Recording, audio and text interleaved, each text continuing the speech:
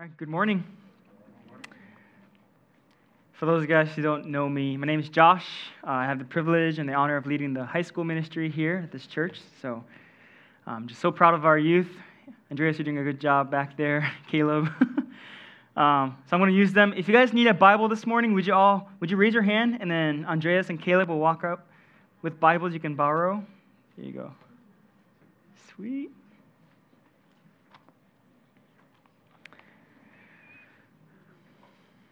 As I was praying about what to share with you guys, I was thinking about all the different passages that the Lord spoke to me, but I really felt the Spirit leading me into just talking with you guys just who we are in the Lord and understanding who we are and understanding our responsibilities that we have in the Lord. So we'll look at three things today together. First, we'll see that we are all living stones in the same building. Okay, and number two, we'll see that we're all priests in His temple. And lastly, we'll see that we are all citizens in God's nation. So if you have your Bibles with you, please open up to 1 Peter chapter 2. 1 Peter chapter 2. We'll be looking from verses 4 through 10.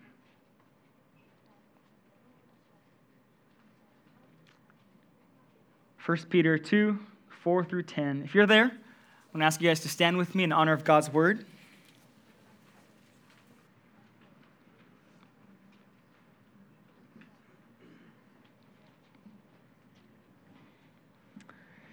Peter writes for us, verse 4, says, "Coming to him as to a living stone, rejected indeed by men, but chosen by God and precious. You also, as living stones, are being built up a spiritual house, a holy priesthood, to offer up spiritual sacrifices acceptable to God through Jesus Christ. Therefore, it is also contained in the Scripture, 'Behold, I lay in Zion a chief cornerstone, elect, precious, and he who believes on him will by no means be put to shame. Therefore, to you who believe, he is precious.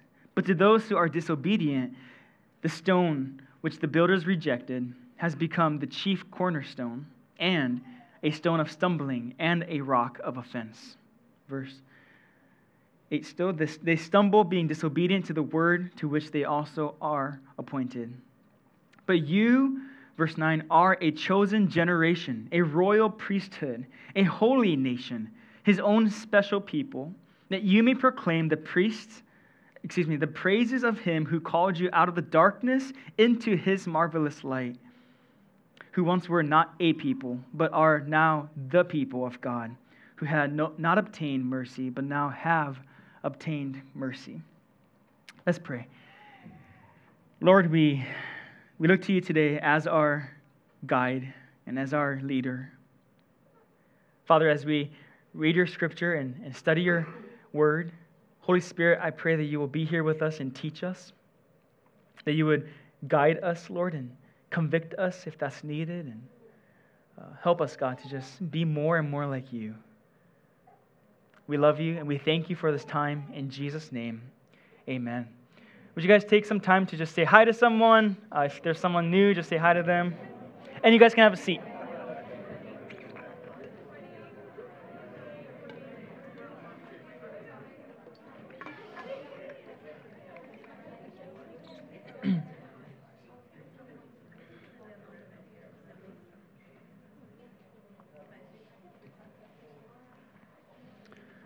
All right. If you're familiar with the book of 1 Peter, you'll know that Peter starts out the letter by talking about the hope we have in Jesus, right? We see in 1 Peter 1:3, he says, "Blessed be the God and Father of our Lord Jesus Christ, who according to his abundant mercy has begotten us again to a living hope through the resurrection of Jesus Christ from the dead," right? So we see that there's hope in Jesus. And thank God for that hope, right? We live in such a dark, hopeless, cruel, evil world, right? And the fact that we have Jesus as our hope, that's something we can worship God for. Then Peter continues in his letter. He talks to us. He says to be holy, right? 1 Peter 1:16, Peter mentions how God says to be holy as I am holy. All right, so we look to God as our example, and Peter exhorts us to a life of holiness, to dedicate our lives as to living holy and pure and living completely for God.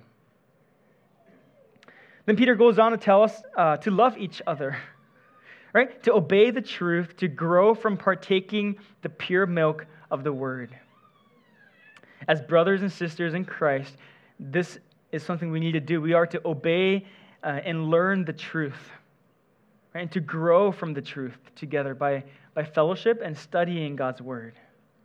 He equates it to milk. Just as babies need milk to grow, we need God's word to grow.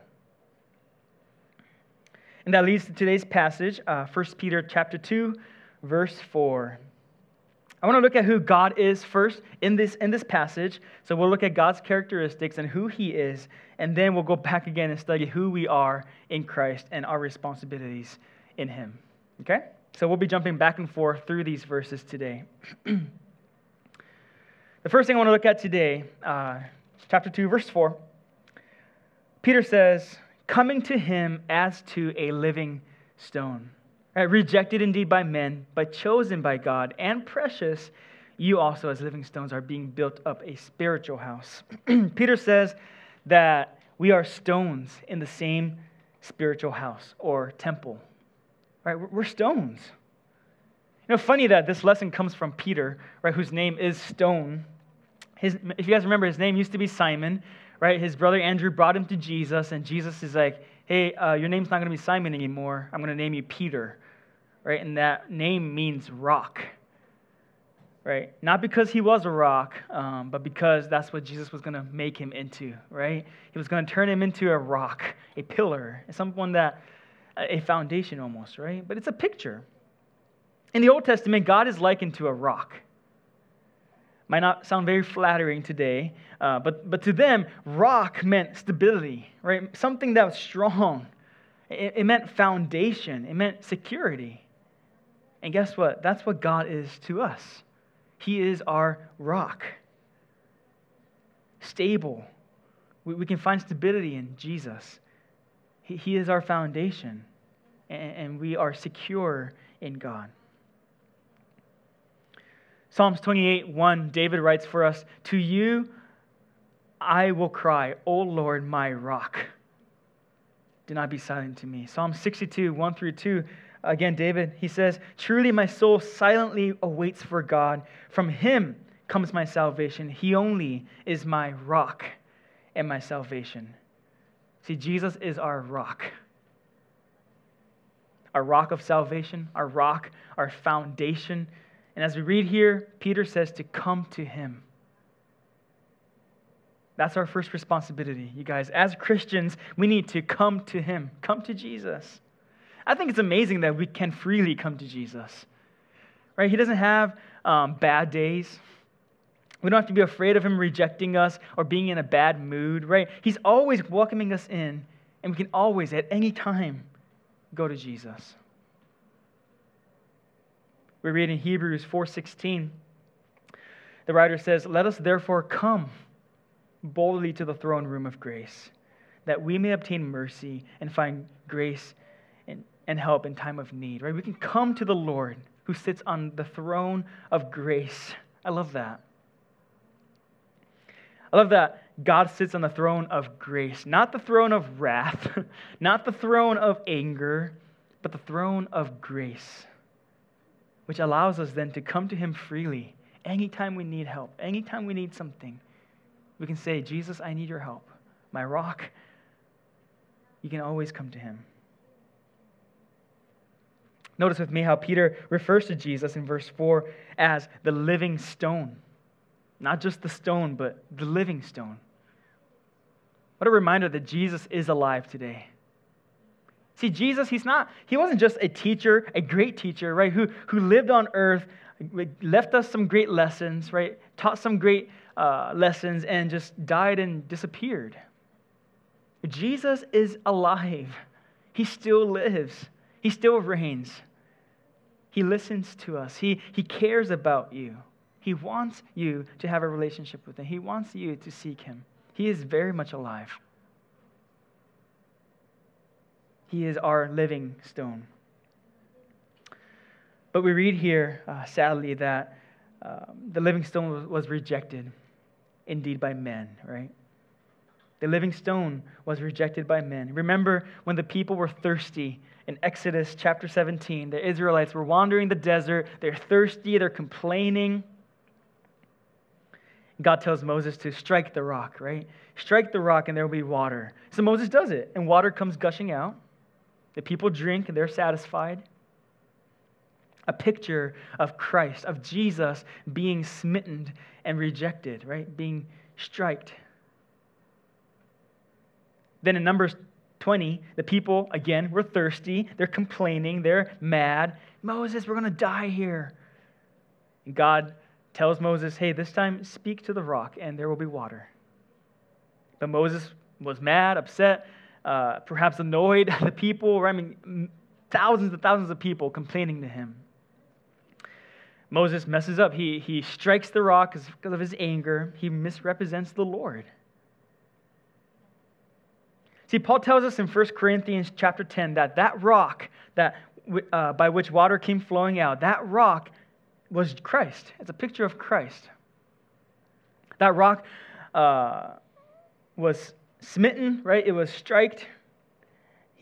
Jesus has been crucified. Now all that's needed for us is to come to him, speak to him, and ask for help. It's so easy for us to receive grace today. It's so easy for us to ask for mercy. All we have to do is come to the Lord. We don't have to go through any ritual. We don't have to offer any physical sacrifices. God is there willing for us to just come to him, open.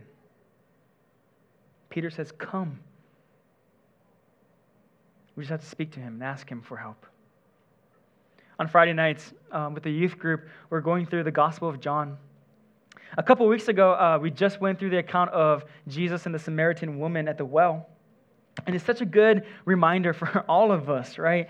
How this woman was drawing water from this well. And Jesus pursues her and talks to her and says, hey, if you drink this water from this ground, you're going to be thirsty again.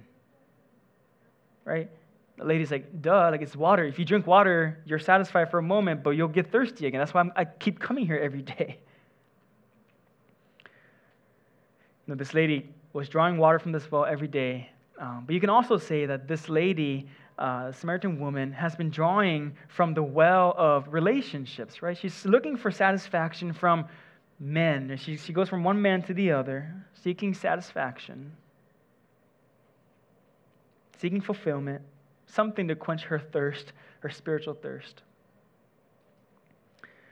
But the reminder for us today, right, is that any other well than the Lord will leave us empty and thirsty. People are trying to fill that emptiness in their hearts, that thirst. They're trying to quench it with anything but God, and it's not going to work. We can fill it with money. We can fill our hearts with power, entertainment, pleasure, lust, anything. The words of Jesus still are true today. If you drink from any well that's not Jesus, it'll leave us thirsty and not fulfilled. Guys, the answer is Jesus. Always Jesus, to whom we can come to, as Peter says. He is our rock by which water flows out, by which we can be satisfied completely. Jesus says, if you drink from my well, you'll never thirst again. He is the living stone which brings forth the springs of living water. It's written that he's rejected by men, but chosen by God.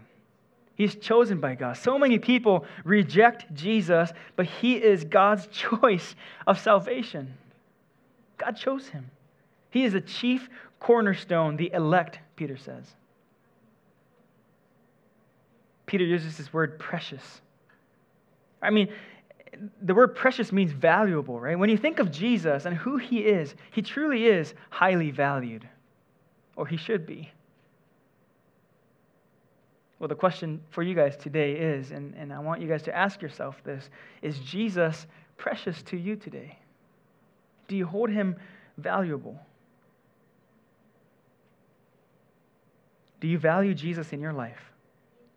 Or is he just someone you talk about on Sunday mornings? It's important for us to ask these questions to ourselves often, regularly, so that we can do a self-assessment. We ask ourselves these questions: is Jesus precious to me? Right? Am I drinking from Jesus' well? Or am I seeking satisfaction from other things? Right? Ask yourself these questions daily, right? Often, so that you can keep yourself in check. Because if you only ask yourself these questions once a year, every other month, right, you'll find yourself off track. And we can't afford to be off track. See, the sooner you ask yourself, the more regularly you ask yourself this, if you're off track, you're only off track by a little, you can easily course correct yourself. But if you only ask yourself these questions, right, if you only do a self-assessment once a year, you can find yourself so off track that it'll be so hard to come back. You have to make some major life changes, the group that you're hanging out with. So do these checks often. Ask yourself, is Jesus precious to me? Then if it's not, what can I do to fall in love with him again? Let's continue to see what Peter says about the living stone. I'm going to read again verses 6 through 8. Therefore, it is also contained in the scripture, behold, I lay in Zion a chief cornerstone, elect, precious, and he who believes on him will by no means be put to shame. Therefore, to you who believe, he is precious. But to those who are disobedient, the stone which the builders rejected has become the chief cornerstone, and a stone of stumbling and a rock of offense. They stumble, being disobedient to the word to which they also were appointed. Peter, quoting from both Isaiah and the Psalms, points out again how Jesus is our chief cornerstone. The stone which the builders rejected has become the chief cornerstone, he says. Jesus is our chief cornerstone. Now, what does it mean? What is a cornerstone? Right? A cornerstone is the most important stone in building a building. It's the stone to which all the other stones line up to. It's the one that sets the tone. Right? Without the cornerstone, the building won't be strong. It won't build the way that it's supposed to build. See, Jesus is our cornerstone. We are built upon him. And we are lined up to him. Not to anybody else, not to any other thing. We're lined up to Jesus, or we should be. By us all lining up to the cornerstone, to Jesus, he brings us all together. He brings all people, Jews, Gentiles, all ethnic groups. We can come together because we're all lined up to the cornerstone. You might say, to be unified, we need to line up with each other. But no, right? We can't line up with each other, because if one of us are not in line, then we're going to mess everything up. We need to be lined to Jesus. Everybody, eyes on Jesus, on the cornerstone. And then we'll be unified. That's how we can unite. That's how we can be a team. That's how we can fight together. You can also say that Jesus is our keystone. If you don't know what a keystone is, when building an arch, the keystone is the middle piece. The middle piece actually holds the whole arch together. If you take that middle piece out, it comes crumbling down, right? The whole thing gets destroyed. The keystone is so important. Without the keystone, the arch will fall apart. You guys know where I'm going with this. Jesus is our keystone. Without him, our life will fall apart. You can say that he is the key to our lives. He holds us together. He strengthens us. He makes us sturdy. Without him, we'll fall apart. We need Jesus as our cornerstone. We need Jesus as our keystone. Guys, we try to go and live our lives on our own without Jesus, without the cornerstone, without the keystone, and you might do fine for a day or two. You might do fine for a little while, but you're just only fooling yourself. It's going to come crumbling down, and we need to be rooted, and we need to be lined up to the cornerstone, and we need Jesus in our lives. What else is Jesus? In verse 6, we see that Jesus is trustworthy, right? No man is put to shame. We see that he will never let us down. We always fail Jesus. We do things that we're not supposed to do. We sin. But God, Jesus, he will never let us down. We can always count on him. He's reliable, trustworthy. When we are faithless, he is faithful. And we can count on that. Peter continues as he quotes Isaiah that Jesus, he's not only the cornerstone, but he's a stone of stumbling and a rock of offense. A stone of stumbling means something people get tripped up on, right? Something that causes somebody to stumble, something that causes somebody to fall. And a rock of offense, well, simply, people are offended by Jesus. You might have experienced this when you try to share Jesus with your friends and they get offended. It's just how it is. Why is it though? Why is Jesus a stone of stumbling? Why is Jesus a rock of offense to people? Why do people get so upset? Well, it's because the message of the cross is foolishness to them. The Bible tells us that the message of the cross to those who don't know Jesus is foolishness. Right? How could some poor man from Galilee save me? How could a carpenter save me? They just don't understand. Well, not just that, they refuse to understand. They refuse to see the way that it's supposed to be seen. If you think about the cross and the message that the cross brings, right? The cross is a statement for us to repent. The cross is a statement of how much God loves you, God loves me.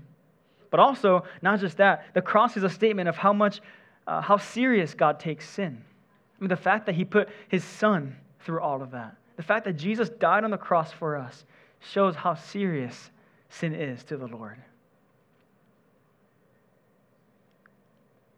The cross tells us to turn away from sin and to follow Jesus, and people, man, they don't like to hear that. They don't like to be told what to do. Notice with me how Peter makes a contrast between two types of people here. The people who obey, right, those who are obedient, and those who are disobedient. To those who are obedient, Jesus, obviously, and the message of the cross is not offensive, or something we worship, something we hold valuable.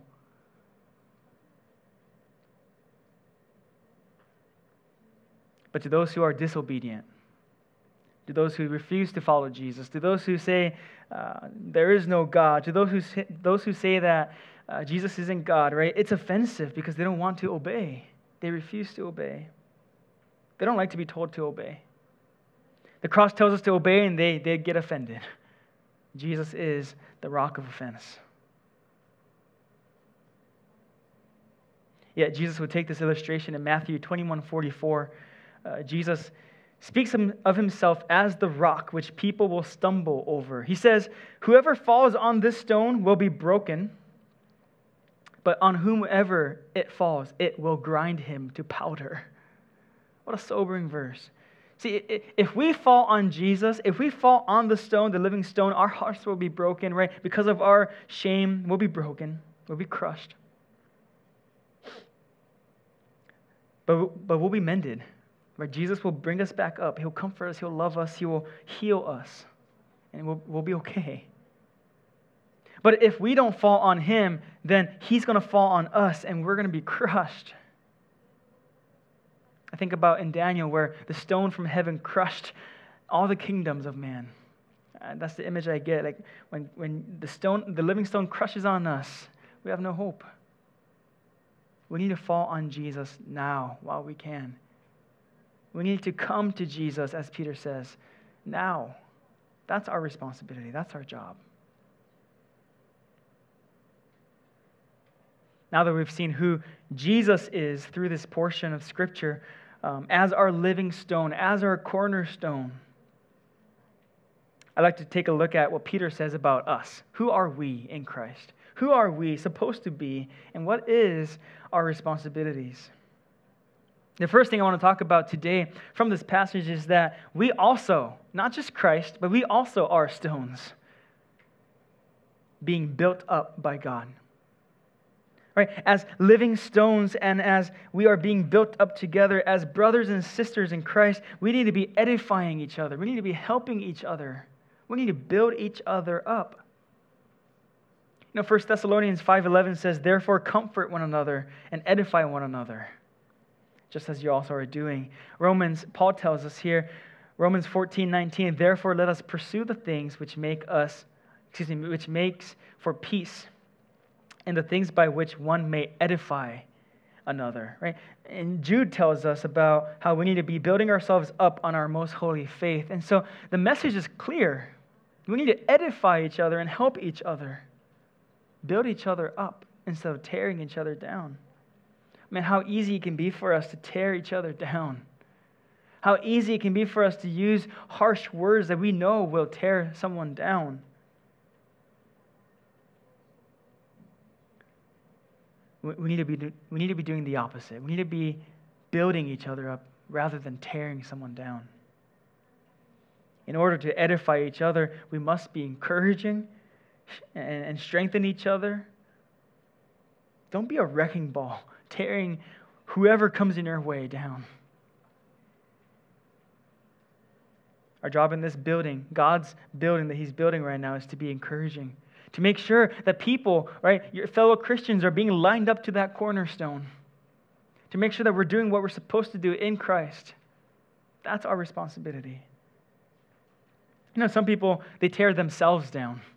They don't have to let anybody else do it. They do it to themselves. Your whole life is lived to just tear yourself down. You tell yourself how horrible you are. You're terrible. You're not good enough. And instead of letting Christ build you up, strengthen you, and raise you up, you tear everything down that He's trying to do in your life.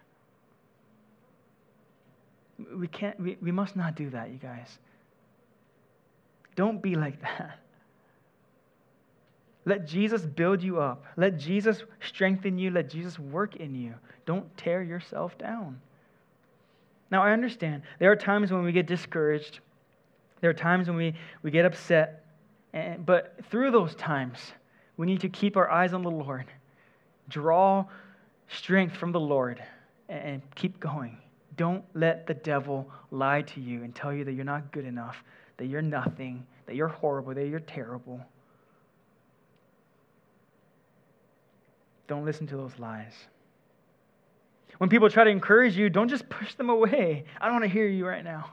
We can be like that sometimes. Let God encourage you through those people. Accept them. We need each other, you guys. We cannot do this on our own. We weren't designed to do this on our own. We need each other. We need this. We need community. We need the encouragement. And so, encourage people and receive encouragement as well. As stones in God's temple, in God's house, we should be bringing each other up, not tearing each other down. As living stones, we are to be built up, help others who are hurting, help those who are struggling, help those who are having a hard time. Just give them a hand, pull them up, not just kicking them down, right? Help them come up. Be someone that God can use to help grow other people. I draw our attention back to the text. We see that we are not only living stones, but that we're also priests. We see in verse 5, Peter says, holy priesthood to offer sacrifices. We see in verse 9, a royal priesthood. That's who we are, a holy and royal priesthood, which is kind of odd. Mixing two things that weren't allowed in the Old Testament, right? In the Old Testament, kings were not allowed to become priests. A couple of guys tried to do that, and God was not happy with them, right? You think about King Saul. He wanted to be a priest. He wanted to offer sacrifices, but God was not pleased by that, right? You think about King Uzziah, who acted like a priest, and God gave him leprosy. Okay, so God definitely was not okay with kings and priests being mixed up. But we read here, a royal priesthood. See, the only person who will ever be king and priest is Jesus Christ. And he is our King. He is our high priest.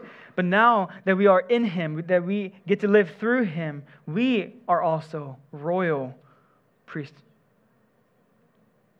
We have power. We have authority in Christ. And not only that, not only are we a royal priest, we are a holy priest. Did you know that you're a priest? Perhaps Peter is reminding us that what God told us in Exodus 19:6, right? You shall be to me a kingdom of priests and a holy nation. So first, we're living stones made to be alive through Jesus Christ who lives. Now Peter tells us that we're a body of priests. Maybe you're raised in a church tradition where the guy with the robe, he's the priest, not me. But we read here that if you believe in Jesus, man, you're a priest. If you believed in Jesus 10 minutes ago, then you're initiated into this priesthood. Welcome. Now, obviously, it's going to look differently for all of us. God gave us different talents, different giftings, different callings, and he wants to use us uniquely in different ways. But there are things that are common within all of us as priests, and we have the same responsibility. So I want to look at those things today. Number one, we are to be a representation of Jesus to the world. I feel like I fail to do that every day. Right? I make mistakes, but I try to do better every day. I try to represent him well. I try to do a better job tomorrow than today, and then I'll keep trying to, better each day. To be more like Jesus, to represent him to the people that don't know him yet. In the Old Testament, the people had a priest, but today we are the priest, right? And so we don't have to go through any man to come to the Lord anymore. We don't have to go through any man to pray. We don't have to go through any man to offer sacrifices. We can freely come to the Lord.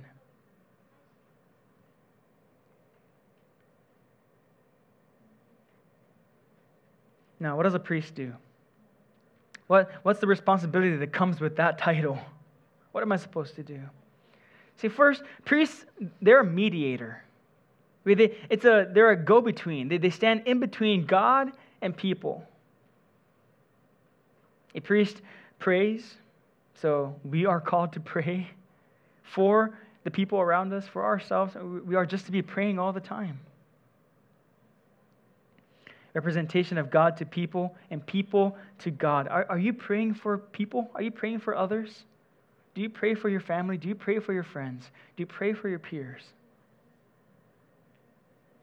Are you interceding and being a mediator for others? Are you going to God and saying, God, my neighbor needs help. Please help them.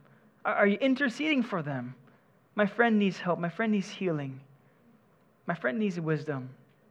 Thank you for blessing them. Are you constantly praying for the people around you? And we so often forget to pray when things get difficult.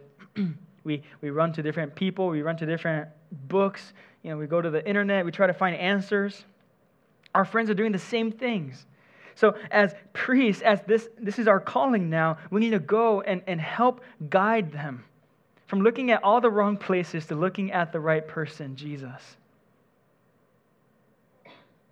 When I was in high school, my teacher told me one thing that just stuck with me, and I remind myself this all the time. Right? When you have a hard thing come up, do you run to the throne or do you run to the phone? Right? And it's so good. So often we run to the phone instead of running to the throne, right? Going to Jesus.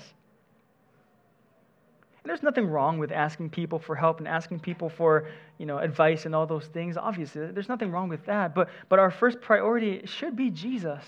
He's the one with all the answers. We can come to him. Right? And as priests, that's our responsibility now then to help people understand that. When people are struggling, people are going through a difficult time, go to them and say, hey, let's point our eyes to the Lord. Let's seek help from the Lord. Are you representing God to people. Reminding people that God loves them, that God has a plan for them. When they're hurting or struggling, are you teaching them God's word? Saying, hey, the Bible tells us this. You're going to be okay. When they're hurting or struggling, are you there to share God's love with them? Or if they know Christ, are you reminding them of God's truth and hope? If they don't know Christ, are you there to teach them God's truth and hope? Those people around you who don't know the Lord, you're their priest. You are there. God placed you in their lives so that you can share the gospel with them.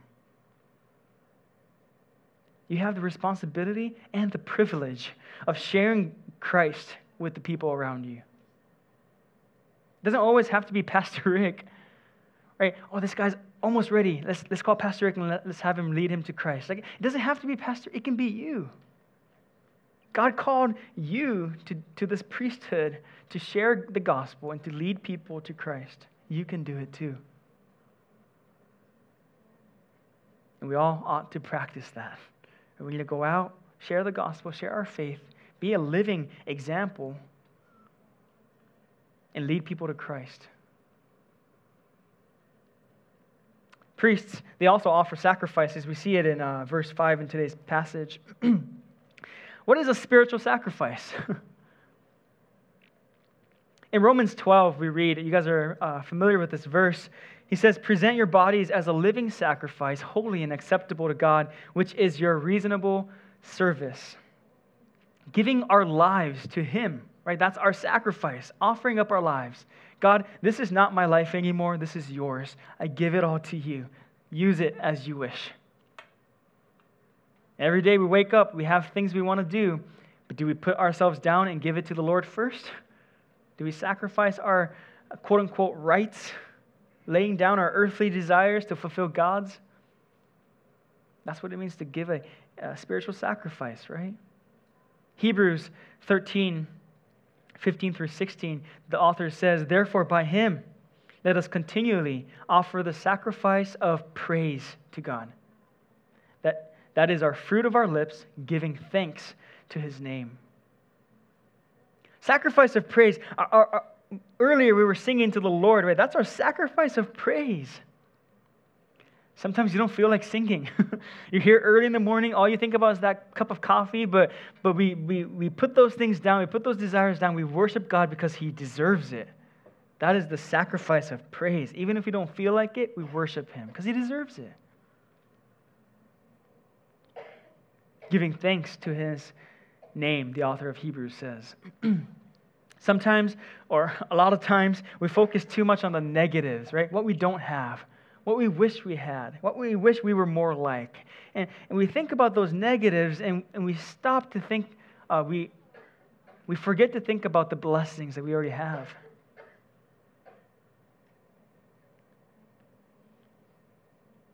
You know, God gives us so much. He blesses us so much. And we ought to be grateful, thankful for those things. And that is a sacrifice for us to do that because we have to put down our selfish thoughts, right? I wish I had that. I wish I don't have this, right? And be grateful for the things God gave you. Giving thanks for the ultimate gift God gave us, salvation. Right? How often do we think about the work Jesus did on the cross? Is it only on during communion times? Is it only during Good Friday service? Or do we think about Jesus and the work on the cross more than that? Do we think about it often? Lord, forgive us for forgetting the work on the cross and for being so comfortable with living our own lives our way. We should be offering the sacrifice, the fruit of our lips, and by the giving of thanks for all the things God did for us and continues to do for us. Philippians 4:10 through 20 talks about the sacrifice of giving to the Lord, right? Paul is in prison, but this church is helping him financially and just giving him gifts. And it's such a good example for us. Do good and share. Generosity, man, such sacrifices are well pleased by the Lord. Paul says it's a sweet smelling aroma. It's like when I go home and sometimes my neighbors are, doing barbecue. That's a sweet smelling aroma. I love that smell, right? It's the same kind of thing when we offer sacrifices to the Lord. He loves it. It pleases him. Good works, volunteering, giving your time, giving financially, giving your energy for others, right? To help people, to serve God, being a godly example to your friends, to your peers. Man, God is pleased by these sacrifices you make. And so many of you guys are already making so many sacrifices to the Lord. And even if you don't get a thanks from people, man, just trust that God sees you. God sees you. God sees those sacrifices, and he is pleased by them. Lastly, as a priest, if you look up a priest in dictionary.com, one who is occupied performing spiritual rites and ceremonies. Now, obviously, we're not going to go out there and start performing weddings and doing funerals, right? That's not what God is saying. But I want to suggest to you guys, just as Jesus, when he was still a child and his parents were looking for him, remember that? And they found him at the temple. And Jesus said, "Didn't you know that I would be about my Father's business?" That's what I'm talking about here today. That's what we should be doing, about the Father's business. Whatever people need spiritually, we're there to help. Whatever the need of the moment, right? If somebody needs a prayer, you're there to offer a prayer. Let's pray together. If someone's sick, you're there. Let's pray together. Someone's dying, you're there to hold their hand to the very end. And marriage is falling apart, you're there to teach them the Bible. Say, hey, God loves you, and God wants you guys to work this out. You can do this. And you spur them on, you encourage them. You're busy doing God's business. You and I are priests. What a responsibility that is. But what a great privilege it is as well. That we get to do God's work every day. Wherever we go. Not just at church, at work, at school. This morning you're thinking, I never wanted to be a priest. I just wanted to be saved. Well, sorry, right? We're all priests. It's just what it is. And we need to get to work. As priests, we need to offer spiritual sacrifices, lay down your life, intercede for others, right? Pray for people around you, and be about God's business. So we're living stones in God's building.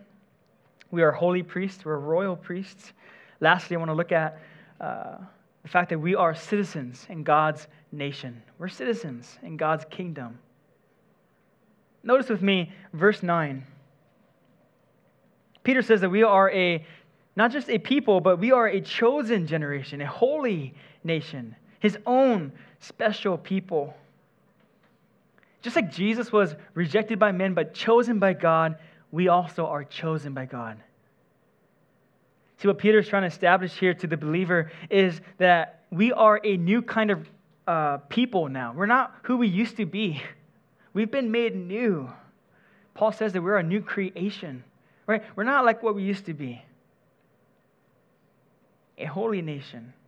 Holy, or you can say set apart, right? We are not to be like the world. We're not of the world, so don't act like it, right? We are to be different, set apart, holy, a chosen generation. It says that we are his own special people. God owns us now. We are his. He bought us with a price, with his own life. You know, there's a story that I really love. This little boy, he built this little boat.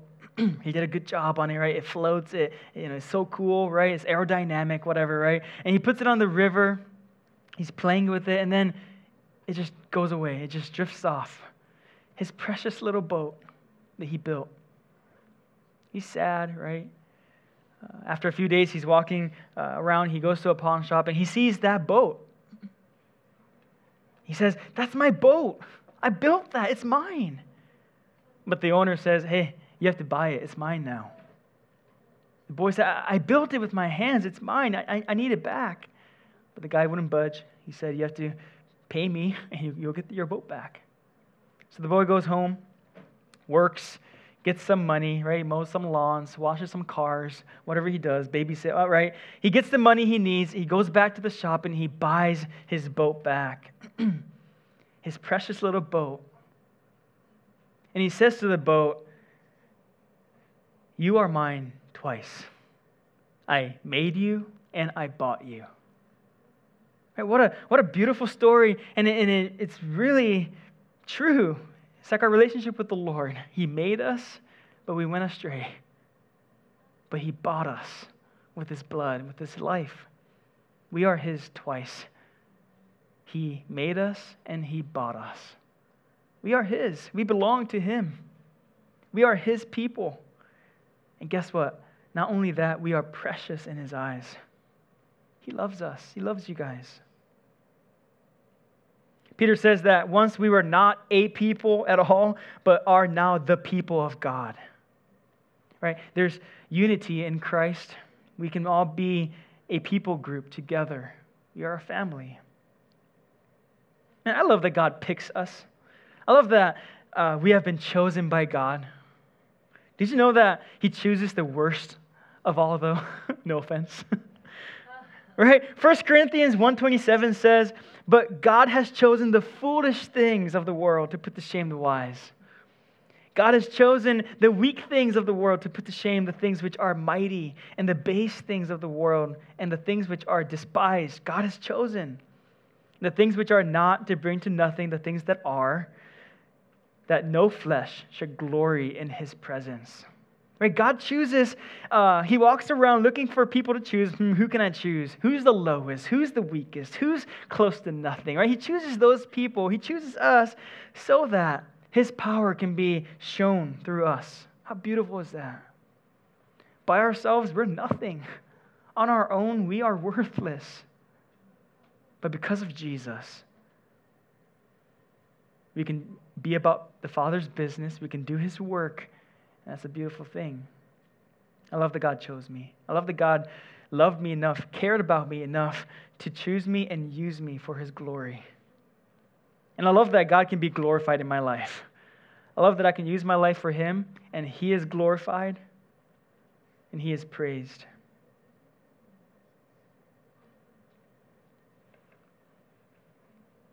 Finally, we see that the hallmark of our citizenship is mercy.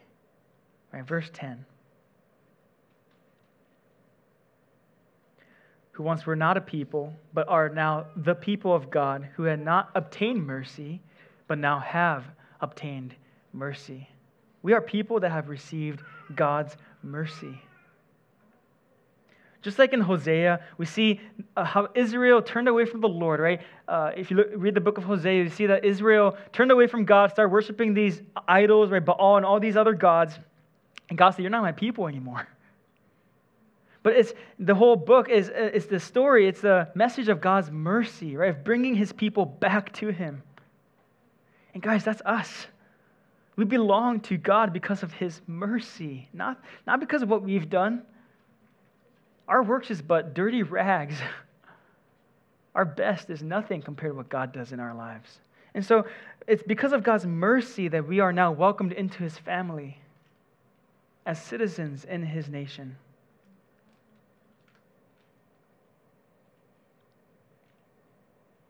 Finally, why do we do all this? Why do we live as living stones? Why are we living as priests? Why are we living as God's citizen? Peter tells us it's so that we may proclaim the praise of him who called us out of darkness into his marvelous light. Verse 9. God has saved us from darkness, right? We once were in darkness. God saved us from that. I think about Paul, right? When he became Paul from Saul, right? He had the scale-like things in his eyes. It was causing him blindness. But it was God's mercy that allowed those scales to fall out. He can see again. The Bible has a lot to say about light and darkness, right? John 1:5, Jesus says, "The light shines in the darkness, and the darkness has not overcome it." Guys, the light is always going to win. You don't go into a dark room and turn on a flashlight and watch the darkness overcome your flashlight. That's scary stuff, right? Your light always wins. John 8:12, I am the light of the world. Whoever follows me will not walk in darkness, but will have the light of life. Without Jesus, we'd be left in darkness, left to wander around hopeless. But Jesus changed that, right? Because of Jesus, now we can see. Now we are in his light. We've been made new. We have been brought into his marvelous light. But see, here's the thing. There are people still out there who are wandering in darkness, who God has not yet brought from darkness into his marvelous light because they haven't made that decision yet. What a wonderful thing it is for us to proclaim the praise of him who did that work in our lives. I want to encourage you guys today, lovingly just challenge you guys today that we need to share our experience with the people around us. God does amazing things in all of our lives, and for us to keep it for ourselves, it's selfish. We should share it with others. How you used to be before Christ and how he's changed you, right? That experience, just sharing that speaks volumes. It could change lives. It can really change perspectives. So don't be ashamed. Don't be scared. I think we forget how much our testimony can impact people. You might think that your story is not good enough. Your story is not cool enough. Growing up in the church, I used to think my testimony was lame. I grew up in a Christian home, right? I went to church all my life. But that's for me. I'm putting a limit on the power of God and him using my testimony, right? Listening to people who have incredible testimonies of, going through crazy things in life and God delivered them from that, right? I used to be so blown away from those things, and I was so scared to share my testimony because I thought it was lame.